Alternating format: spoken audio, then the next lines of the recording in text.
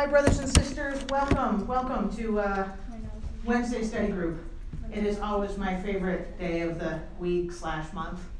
This month we have a very strange schedule, so I'll see you a couple times, I think, on Wednesday, but we don't have any Sunday school planned because of all the state conference and general conference and ward conference or branch conference and conferences galore. So this is it. So we better make it good, right? Well, the good news is we have way more material, and it's fantastic material, as always, to cover tonight. So I wanted to start out with a story, but I need your help. So I need a volunteer at the end that's going to remind me to come back to the story at the end. That's all you have to do. So is there somebody at the end who will say, Lori, okay, Val, will you remind me, because he will keep me honest. Remind me at the end to come back to this story, because it's not going to make very much sense. It may not make sense in the beginning, depends on how I tell it. Not a very good example. But you'll keep me honest. Who's going to remind Val? Val will remember. If he's okay. Well, then you can remind Val. Yeah, or we'll just forget the story. All right. Most of you know I served a mission. I served a mission in Barcelona, Spain, a long time ago. And Barcelona, Spain is like most of Europe. There are about 4 members. And so it's not, Spain is not like other Spanish-speaking countries in which they're very humble and ready to accept the gospel. They have fought wars over religion, and they're like, no, thank you. So additionally, Spain is a little bit unique in that when I was there in the early 90s, and fascism had ended in the 70s. And so it was illegal before then to do anything but be Catholic. So the church was very, very young. Most members had between 2 and 5 years experience, and we had only one stake in the whole mission, and it covered the distance from here to Los Angeles, just to give you how far it was, with millions and millions of people in between, and they spoke a different language than Spanish, FYI. So I was pretty excited to go on a mission. I had been planning on it for quite a while, and I studied Spanish in school, and so when I was called to a Spanish-speaking mission, I was ready to go.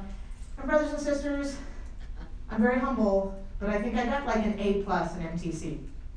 I was awesome at the MTC. I knew the discussions, I had them memorized, I spoke Spanish, really what I thought was very well. And then let me tell you, I got to the airport in Barcelona, and they, again, like I said, they speak 2 languages there. They speak Spanish and they speak a language called Catalan, and they would do all the announcements over the intercom in both languages, and I could not tell the difference. And I knew this might be a little different than I expected. And I got my first assignment, and it was about 4 hours outside town in the state of Lerida. And I had a native companion, and my mission president said, don't learn her accent. And her accent was the equivalent of like backwoods Alabama Spanish. It was a really heavy accent, and it was a very poor accent, so very slang accent. And so he said, don't learn her accent. I was like, I can't even understand what she's saying. And remember, that's not what they spoke. So it was about I can tell you, it was literally my 2nd day out in the field, right? And I'm starting to realize that this is going to be a little more challenging than I thought. And I got out there, and it was really cold, and it was really wet, and so it was damp. It was just frigid cold all the time. It just never. And our apartment, you could see the wind blow in the apartment. It was really old. It was like a 400-year-old building. And you put your hand on the wall, and it would go kind of through the plaster. And to make things worse, it was next door to a churro shop. So all day long, you just smelled donuts. And so you're like, oh, I'm craving donuts, and then you hate donuts. So it was a churro shop, so I was like, oh man, I'm so hungry. And then it was freezing. I didn't understand a word she said. I didn't understand anything anybody said. And I think all we did was tramp around the city, and it was a very densely populated place. So this isn't like South America. This is like big cities. So you would go up into a large high-rise. So you just hit all the buttons until someone budged you in. And then and then they would let you in, and we'd go to the top, and we'd just knock doors and make our way down all day. That's all we did. So I couldn't understand a word she said. We never talked to anybody. They never wanted to talk to us. So it was day two, and it was like the longest day of my life. And can I confide in you a little bit? I know you don't hear these kinds of missionary stories, but you guys are friends. I was like, if I could get out of this, how am I supposed to do this for like 16 more months? If I could get out of this with no stigma or shame, I would. I was like, this is just terrible. Like, I'm freezing, I'm starving all the time, I have no idea what's going on, and the days are lasting forever. I kind of thought that there would be like families praying when we knocked on the door, right? All these great missionary stories. And we didn't talk to anybody. And I was like, if it's 16 months of this, maybe I could get hit by a car just a little, right? No, seriously, it was just terrible. And I remember just walking up these stairwells, just kind of in my own misery because I couldn't talk to anybody or really talk to my companion. And just thinking, those other missionaries that said it was the best 2 years, they lied to get us to continue to go, right? So that we can go, I got you to go out here. That was the beginning of my mission. Remind me to tell how it ended up. Okay, all right. Where is thy hiding place? Yeah. It was so different. I don't know what I expected exactly, but I didn't expect that. You hear that it's going to be hard, but I didn't expect that it was going to be so lonely, or so cold, or so tedious. I thought it was going to be a lot more spiritual. And so far, I was getting good at walking stairs and counting down the hours, right? I didn't need to learn Spanish for a long time because all you said is, hi, my name is Slam, right? So it was a tough little intro. Okay. Let's try this in the center. Okay. I'm getting coached up in technology. The problem is I have to turn me and my head at the same time. I think that'll work. Okay, thank you. So, okay. So you're going to remind me to come back to that story. We're going to see that it might make sense. I'll probably tie it in a little later. All right. So keep that in mind, and you're going to see that there's kind of a theme going on with this lesson. But at the beginning, it might be a little weird. So trust me, it may make sense. I think it will make sense. So hold on. So let's jump into the scriptures, though, and then we'll come back and see if we can't make sense of that little story.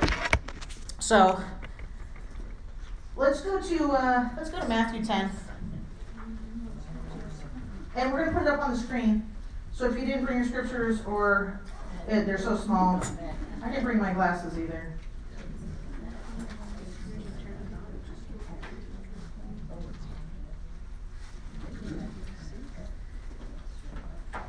So if I turn this off, can you still read? Yeah, I can. I can read as well with the tiny vision.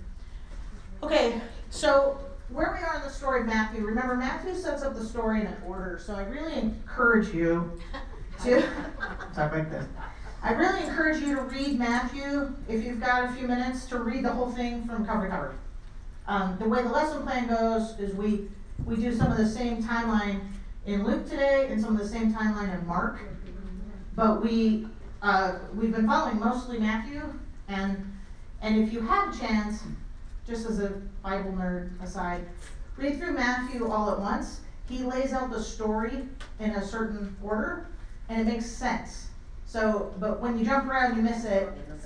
So he goes through and he sets up the story. He called the apostles. Is where we are today, but he's going to do a certain number of things, and he's been healing. So first we get a verse that says Jesus went around and he was proclaiming the kingdom, preaching, and healing the sick and the afflicted.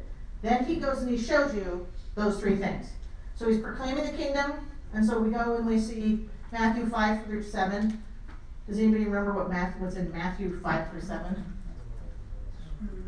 Yeah, it's Sermon on the Mount. So he's going to teach, he's going to proclaim, right? He's going to teach, he's going to preach. Then he is going to proclaim, and he's going to teach, and then he's going to heal. And so we're just ending up with the healing. So you're going to see him, Matthew's going to show him doing that, and then he says that exact verse again. So it's the old, tell them what you're gonna tell them, and then tell them what you told them. So Matthew lays it out like that. So we're just finishing with some of the healings. You're gonna see more, but most of the miracles we've seen a lot of them in Matthew already. And then we come to this story, So I need a helper to read. We're gonna do Matthew 10. Actually, let's do the video for this. Okay. Let's do the video. So it's exactly quoted out of the scriptures, so you can just watch or listen to the video, and it's gonna go through the calling of the apostles. Okay, so just listen along.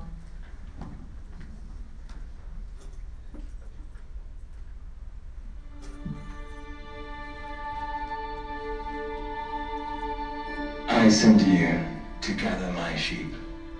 Go not into the way of the Gentiles, and into any city of the Samaritans. Enter ye not, but go rather to the lost sheep of the house of Israel. And as ye go, preach, saying, the kingdom of heaven is at hand. Simon Bar-Jonah, by the authority of the holy priesthood that I hold. God, I beseech thee, my little daughter. Heal the sick, cleanse the lepers, raise the dead, cast out devils.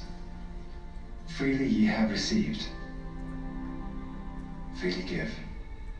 Provide neither gold, nor silver, nor brass in your purses, no scrip for your journey, neither 2 coats, neither shoes, nor yet staves, for the workman is worthy of his meat. And into whatsoever city or town ye shall enter, inquire who in it is worthy, and there abide till ye go thence.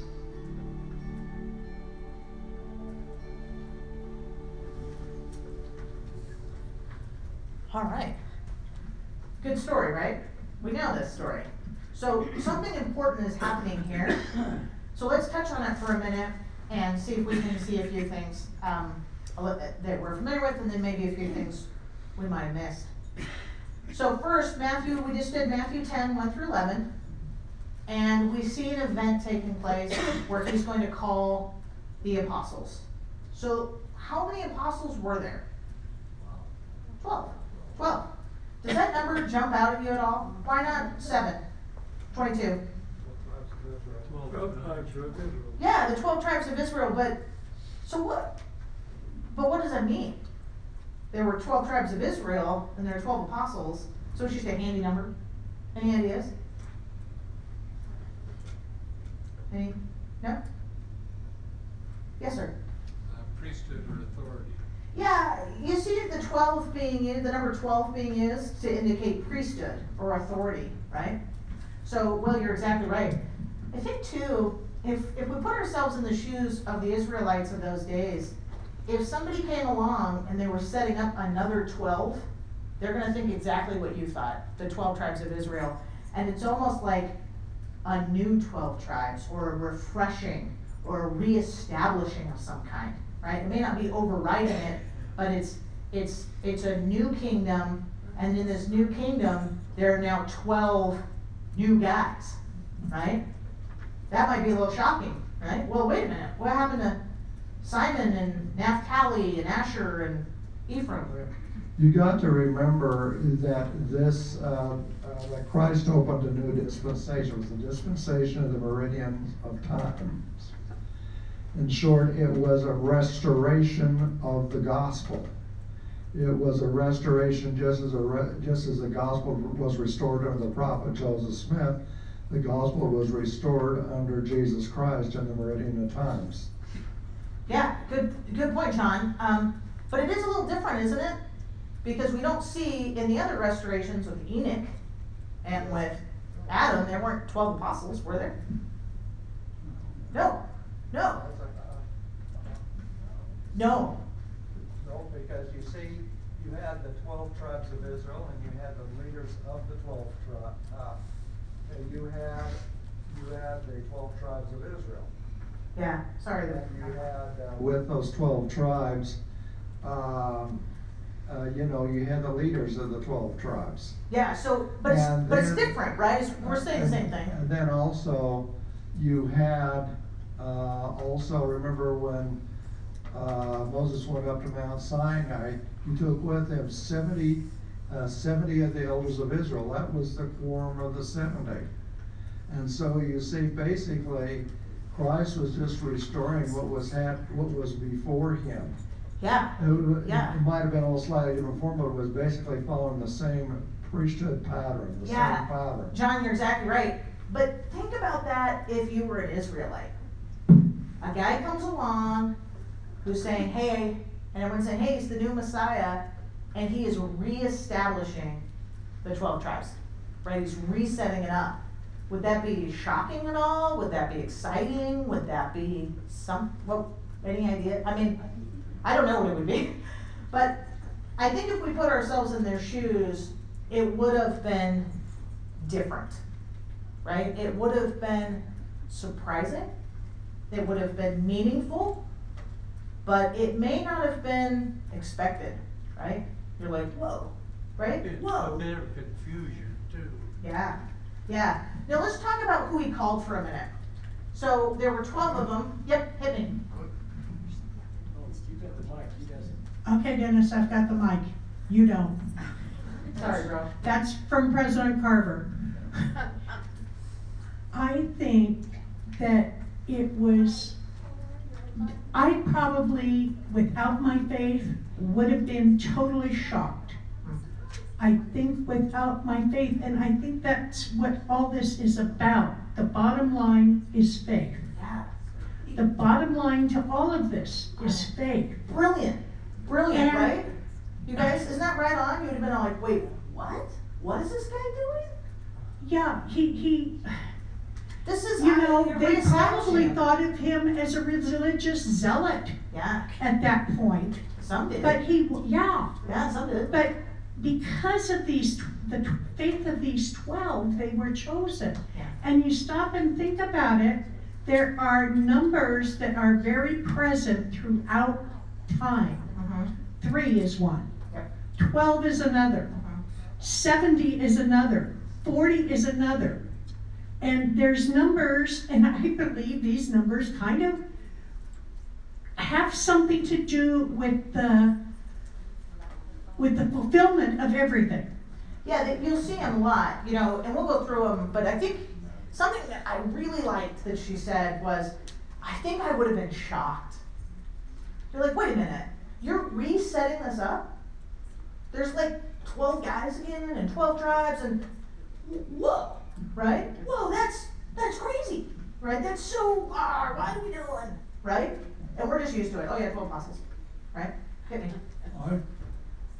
Maybe I'm just hard-headed enough not to understand why so few people couldn't understand who he was, and couldn't understand what he was doing. Were they so shielded from the scriptures that they never took the time or the opportunity to learn themselves? It's just a very difficult thing for me to understand. And even today, why, when they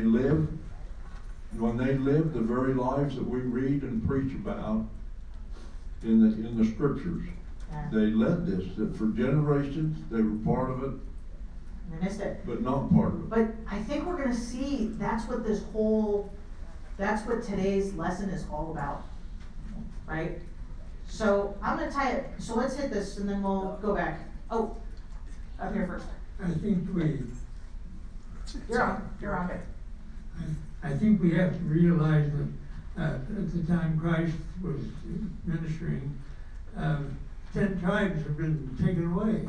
And so there were only 2 tribes there present, and the other tribes have been gone so long, they probably have almost forgotten that they were a country of 12 tribes.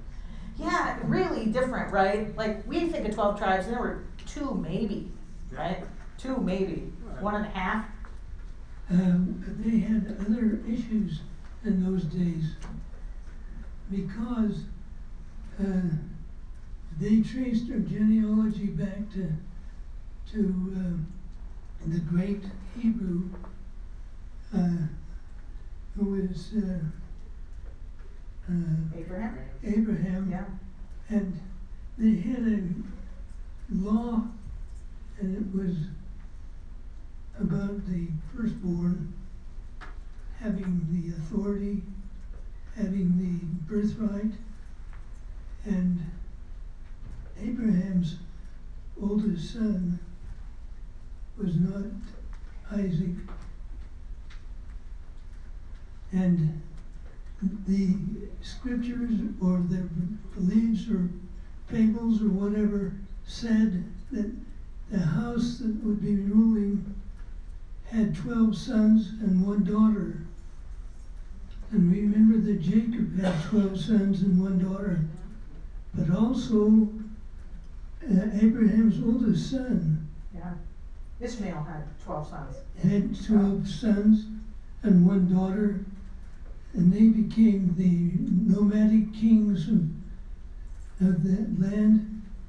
And there was all kinds of problems with people saying, well, wait a minute,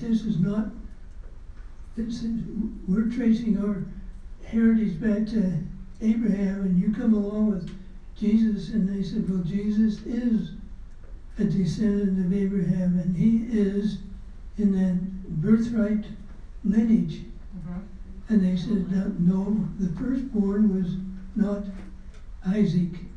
And they said, if you read the law, and it's a Spanish word, the law, and I don't remember what it is, but at any rate, it has the firstborn gets the twice as much inheritance as the others, and he inherits the birthright, but only if he is the oldest son of the first wife. Yeah. Yep. And So- then, this is where we have a problem today all over the area, because the Mohammed people overlook the fact that the law states that it's the first wife's oldest son, and that is Isaac. Right, rather than Ishmael. So you bring up a really good point, right? Kind of, I think, to touch on this idea, it was confusing. People had expectations, right? They had expectations. So let me touch base on a couple of things really quickly, and we'll come back to it. Good thoughts, you guys, really good thoughts. There were 12 people called, and they list them out, right? Have you guys seen that list? Should we go to that really quickly? I'll read it just for ease really quickly. It's just a couple verses. The names were Simon, who was called Peter. I'm in verse 2 of chapter 10 of Matthew. The first was Simon, who's called Peter, and Andrew his brother, and James the son of Zebedee, and John his brother. Philip and Bartholomew, Thomas and Matthew the publican, James the son of Alphaeus, and Labius, whose surname was Thaddeus. I cleared that right up. And Simon the Canaanite, and Judas Iscariot, who betrayed him. Now, we're like, great, awesome. But there are a couple of names that might not have jumped out at you, right? The first one is Matthew. It said, thank you. Matthew is a publican, right? How were the publicans viewed? So wait, let's go back a step. Who was the ruling power in Jerusalem and Judea at the time? Was it the Jews? No. Who was it? Romans, right? About 40 years, almost 70 years now, before this, the Romans came in, and how did the Romans rule? On a scale of really tough to super pleasant level, right? I should show you, they have coins from about this time period, and it's got a picture of a Roman soldier. This is on the coin. A Roman soldier with his foot, his boot, on the neck of a Jewish man. Right? And so when you came, it says Matthew is, he's up in Galilee. Galilee's the north. It's kind of the Utah County of Palestine. So there's the Sea of Galilee up there. And so most of these guys are from up there. Right? And Matthew is at his little tax booth. And if you were a fisherman, you would come through, and let's say you caught 200 fish, and he'd say like, well, we'll take 20, 2 for me, 2 extra. And so he was the tax collector there at the lake, at the Sea of Galilee. And what coins were they changing? The one with the picture of the Roman guy with his foot on your neck. And the taxes were super oppressive. I mean, you think taxes are bad now. They would sell their kids into slavery. They would have to sell lots of their property that they owned for generations to make their tax debt. So they would come and shake them down. Really tough times. So here's Matthew. On the scale of Rome, like, there are a couple things you can do, right? When a country's taken over, you can kind of, survive. I'm just going to go with the flow. I'm going to survive. And if I make a little money at it, it's survival. Right? That's one end. And there's the other end. I'm going to rise up in rebellion. Right? I'm going to be a freedom fighter, a terrorist, a something, a guerrilla fighter. I'm going to be that. Where was Matthew on that scale? He's a tax collector. He's kind of like the mafia, right? And did they like the publicans? No. They hate. Come on, this is the guy that you're like, you sold out, right? So Jesus is calling 12, and you're like, I'm going to call 12 of these righteous disciples to follow me and carry forth and do the same things I've been doing, teaching and healing. And you know who I'm going to call? That guy over there you all hate. Right? Do you know who else was on his team?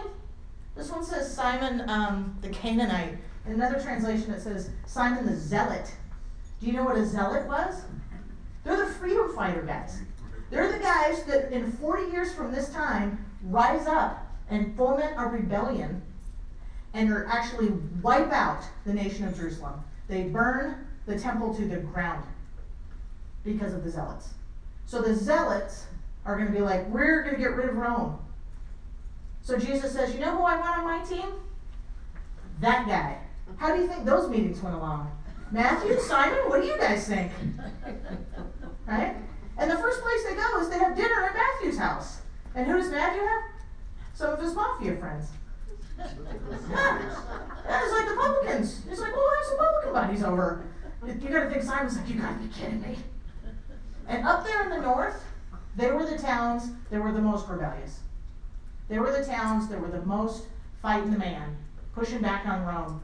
In fact, on the other coast, there's a city called Gadara, and about 30, 40 years before this time, there had been a major zealot rebellion, and they crucified over 500 Jews. So for a lot of people, these would have been their family members. So they are not like, yay, publicans. They're probably a little bit more like, yay, Simon. But Simon's, God, maybe not him personally, but the zealots are almost terrorists, you guys. They are freedom fighters. They are not kind and loving and forgiving. So these are the people that Jesus has chosen. Okay? These are the people. Was it what you expected? No. Hey everybody, I think that's the point of these lessons. We're going to see it with John the Baptist in a minute. We're going to see it when he talks to Bethsaida and Chorazin and Capernaum. We're going to see it when he talks to the publicans. We're going to see it when he calls all these people. And it's why I told you the story in the beginning.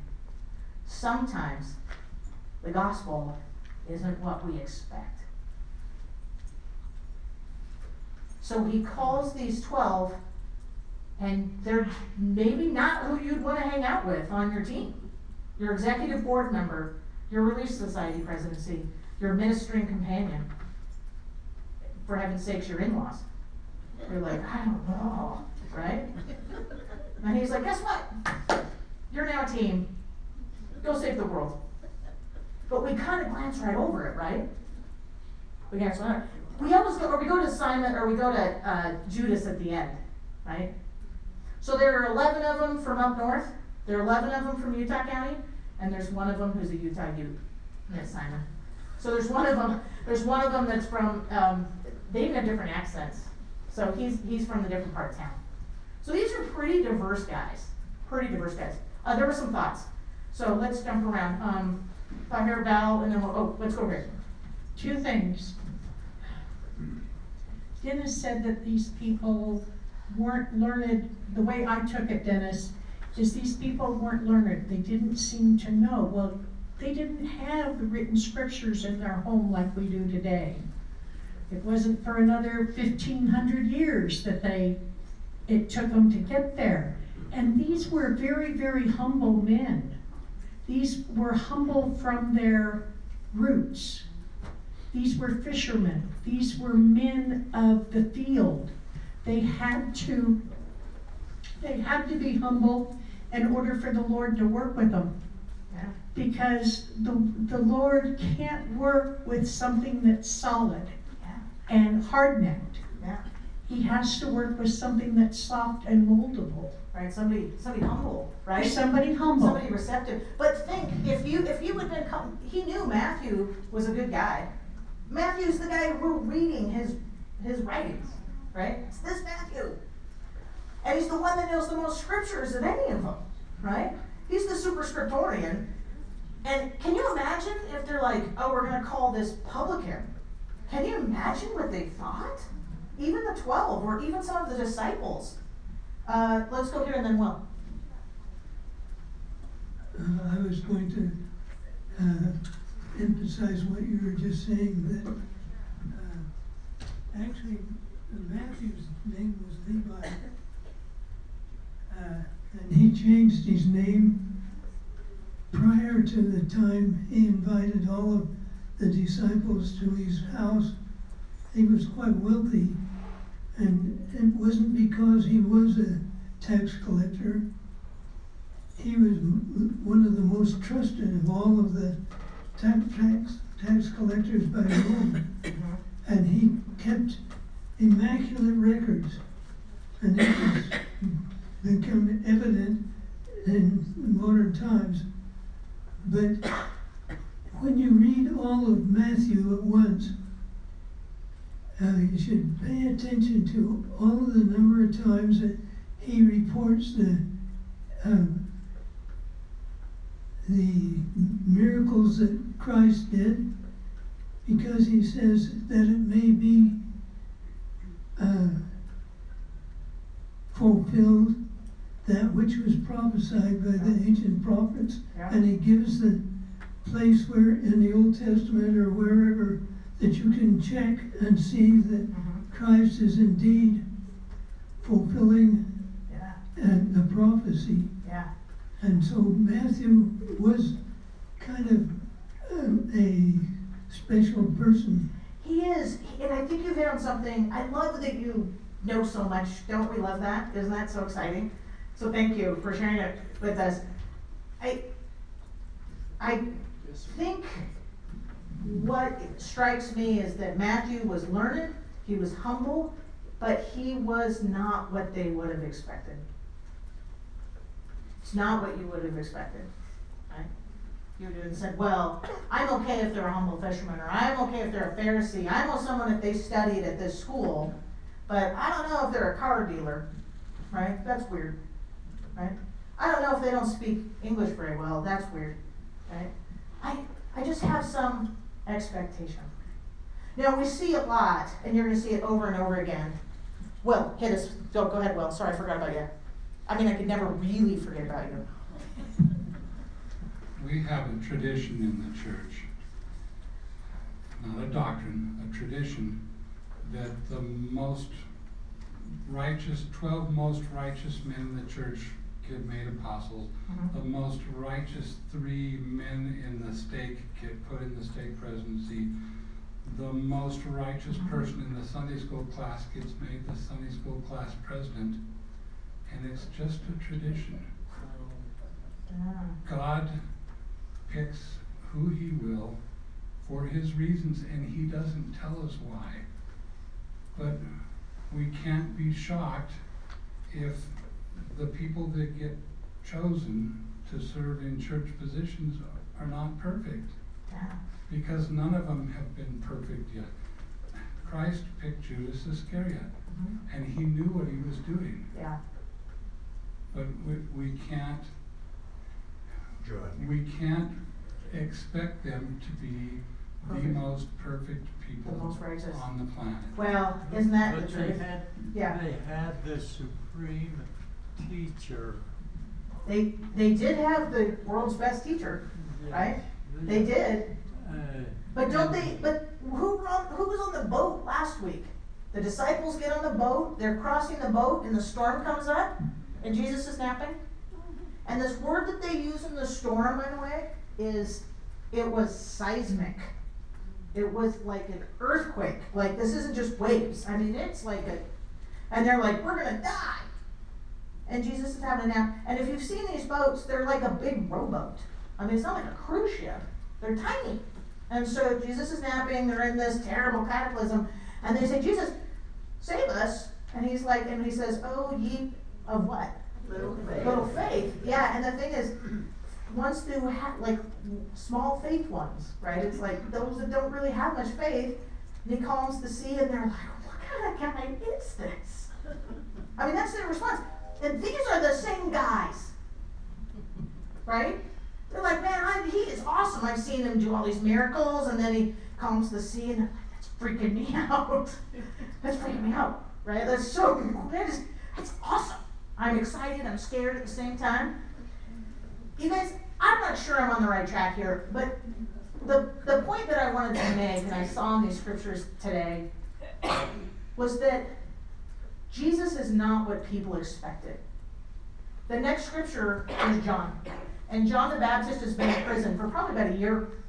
And he sends some of his disciples, his followers, and he says, Jesus, are you the Messiah? Is this going like we thought? You're having a party and I'm in jail? John the Baptist, the guy that was at the baptism that says, I can't even buckle his shoe, right? Heard the voice of God. And he sends a little note like, you know, I'm in jail, right? And you're having a party. Are you really the guy? John the Baptist. Why is that story in there? And they all three of the Synoptic Gospels tell that story. Did you know that?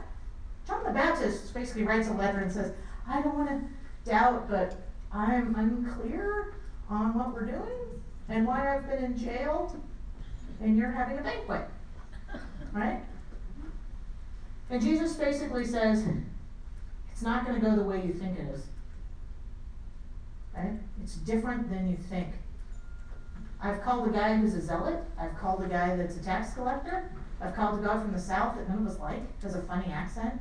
Who knows about these guys that are brothers? You know, we don't know if we like those guys. Maybe they were business partners, right? They're not what we expect. And then it keeps talking about the scribes and the Pharisees, and they show up and they're like, Jesus, I mean, whether we're on your side or not, what are you doing? And then they list a bunch of things that they're weirded out by. Why are you hanging out with the publicans? Why are you hanging out with the sex workers? What are you doing?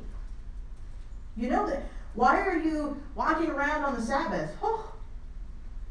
And he's like, you guys don't understand. So to answer your question, why didn't they get it? Because he's different than they expected, even for John the Baptist. I'll just make another little comment. Of course. Last week, Hold on. I don't know, I'm not sure of his name, our teacher. Steve? Steve. Yeah. Steve. He said something that's kind of intrigued me since then. He didn't even understand what faith was. He didn't? No, When until you he joined was, the Right. till he's before he joins the church. Yeah. Yeah. So, and here we have Christ that's introducing something so new to people that this, and I think it's all a foundation of what we're talking about. Yeah, I think you're right. So let's do one more story, and let's see if we can see some of these similarities in here. But are we seeing? Does that resonate with you at all? Like it resonated with me? He's different than we expected. What he's doing is different, and we're kind of like, oh yeah, 12 apostles. But then look at who he calls. Then John writes him a letter, right? Basically, he sends some messengers, but he says, what? Right? The Pharisees show up and say, what are you doing? Right? What are you doing? And he's like, hey, it's different than you think. Let's go here. Do you think we feel that way with our new prophet? the changes that he's made.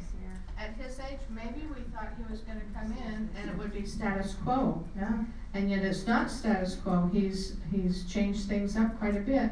yeah. And for the good, I mean, for the better.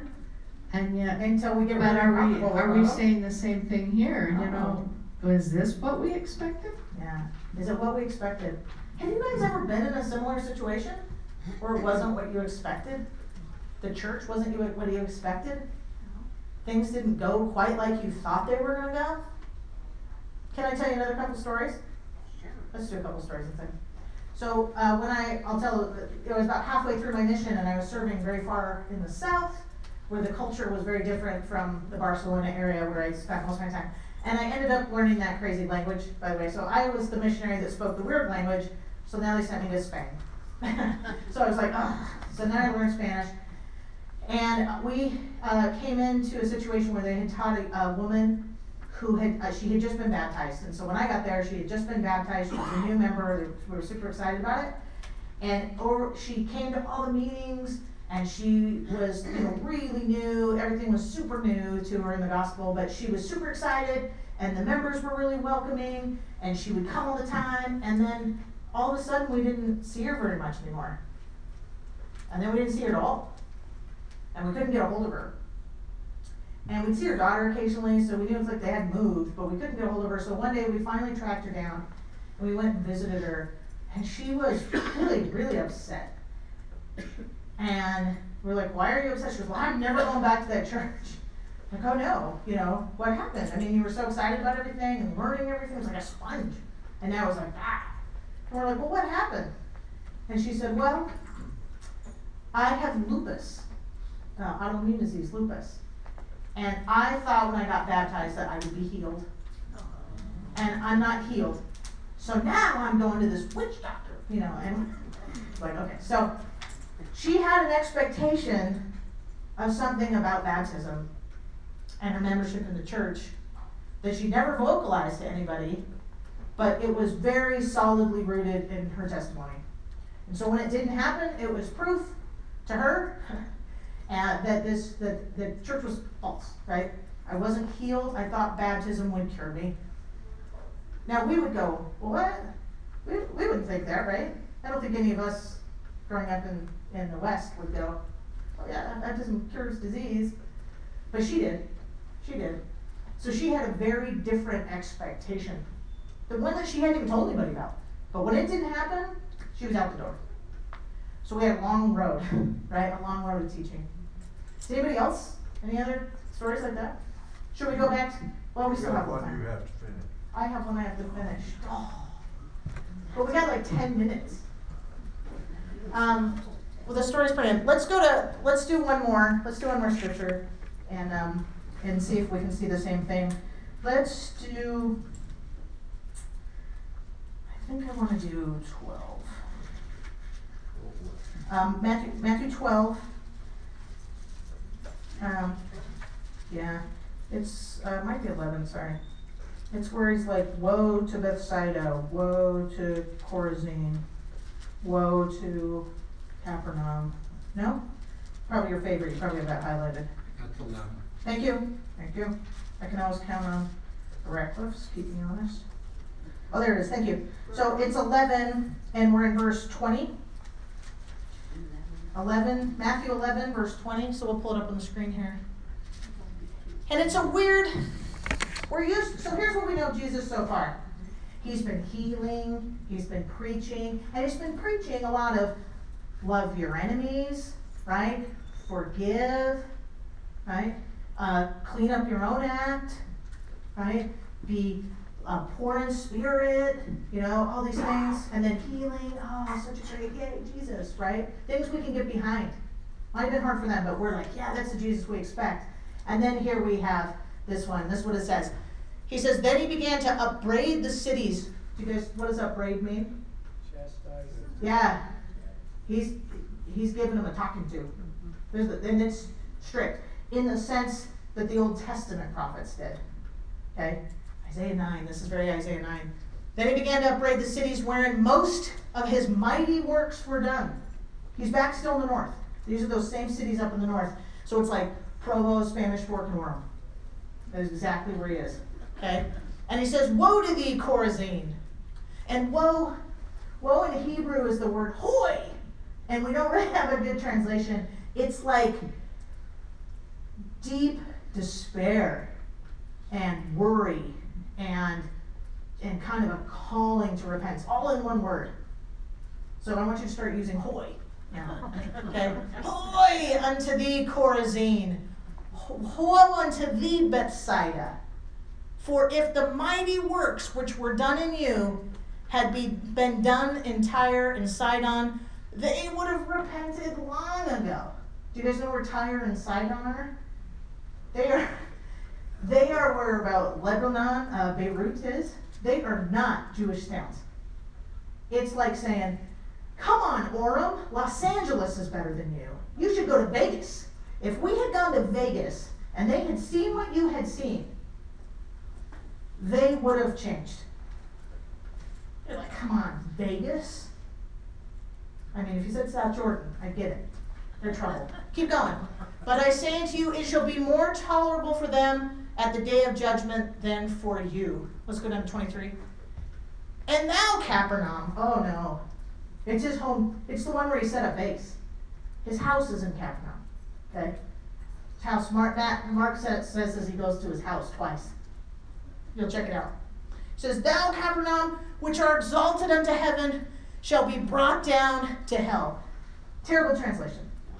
Terrible translation. It's almost exactly word for word from Isaiah. And it's you could go to heaven, you could be going the right direction, or you could just be bringing yourself to destruction. Okay? For in the mighty works which I have done in thee have been done in Sodom. Sodom. Yeah. Oof. It would have remained unto this day. But I say unto you that it shall be more tolerable for the land of Sodom in the day of judgment than this. So what is he saying here? Right? You're going the wrong direction. And you're not as a city. These are people. This is cities. You guys are choosing the wrong things. And I need you to turn around. Repent. Change direction. If these really terrible cities had seen what you'd seen, working the miracles, they would have been on board, right? But when we say, well, if I had been there, I would have been on board. I would have been a member, right? I would have been one of the disciples.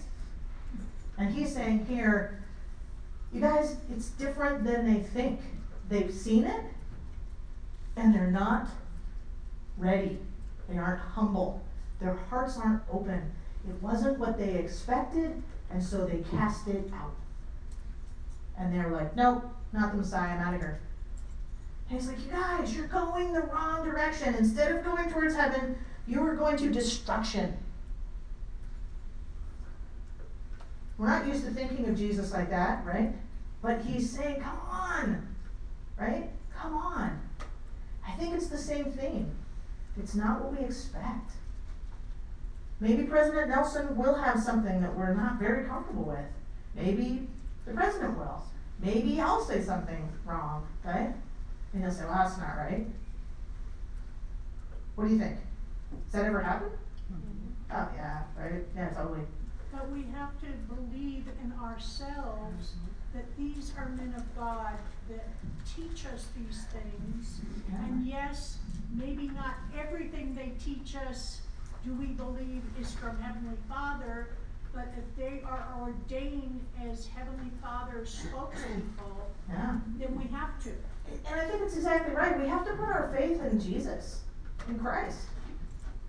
We have to say, hey, I may not get it all. And these 12 and these different, this might be different than I think. So do you remember the story I told at the beginning? Yeah. The mission was not what I expected. It was really tough. I had some pretty dark days for a few months. And I worked really hard. I mean, I didn't give up, but I really struggled. It was super tedious. It was super lonely. I remember being cold all the time. So it was cold and miserable and lonely. And we didn't teach anyone. We didn't teach anyone. I can tell you the number of discussions, we did discussions then, the number of discussions I taught in the first part of my mission, I can, on one hand. And they weren't very good ones. You know, you're like, hey, stand right there, right? If you're like, you're asleep, that's okay, I'm gonna tell you this discussion. So, we didn't teach very much, so I was like, what am I doing here? I wasted my time, right? This isn't what I expected. This isn't what I thought. I hate it. And you start admitting it, that you're like, this is really tough, right? This is really tough. You have two choices, don't you? What were my two choices? Cash in my chips or go all in, right? And I went all in. I said, all right, I guess I had some expectation, so I am going to do exactly what you want me to do, and I am going to redouble my efforts. And brothers and sisters, I loved my mission. It didn't get easier. I changed. I learned the language they were speaking, right? I learned to love door knocking. I was like, if we're going to be door knocking, I'm going to be the very best one at door knocking, Spain has ever seen. And I would talk to the other elders, and I would practice things, and I would learn all these. I would go to the park, and I would talk to these old guys all the time and learn the language. And I made friends with the churro shop and an ice cream shop, and we could exchange. And I lost like 20 pounds my first month, but my second month I gained like 30 from the ice cream shop and the churro shop. So instead of hating it, I made it work, right? I had a fantastic companion. Did you convert the owner of the store? No, but all the missionaries thereafter used to hang out there all the time and watch football games. I eventually did have a baptism in that city. My very first baptism was a Muslim man. So really an awesome story I'll tell you another time. But brothers and sisters, when things aren't the way that we think, when the gospel isn't what we expected somehow, we didn't even maybe know we had that expectation, I think we can have faith in Christ. And we can say, you know what? You tell me. You tell me what you want me to do, and that's what I'll do. And He won't ever guide us away, right? Put my yoke upon you, and your burdens will be light. I'm not going to take them all away, but I'll be there with you, right? We'll be on the same team. And that's my testimony in the name of Jesus Christ. Amen.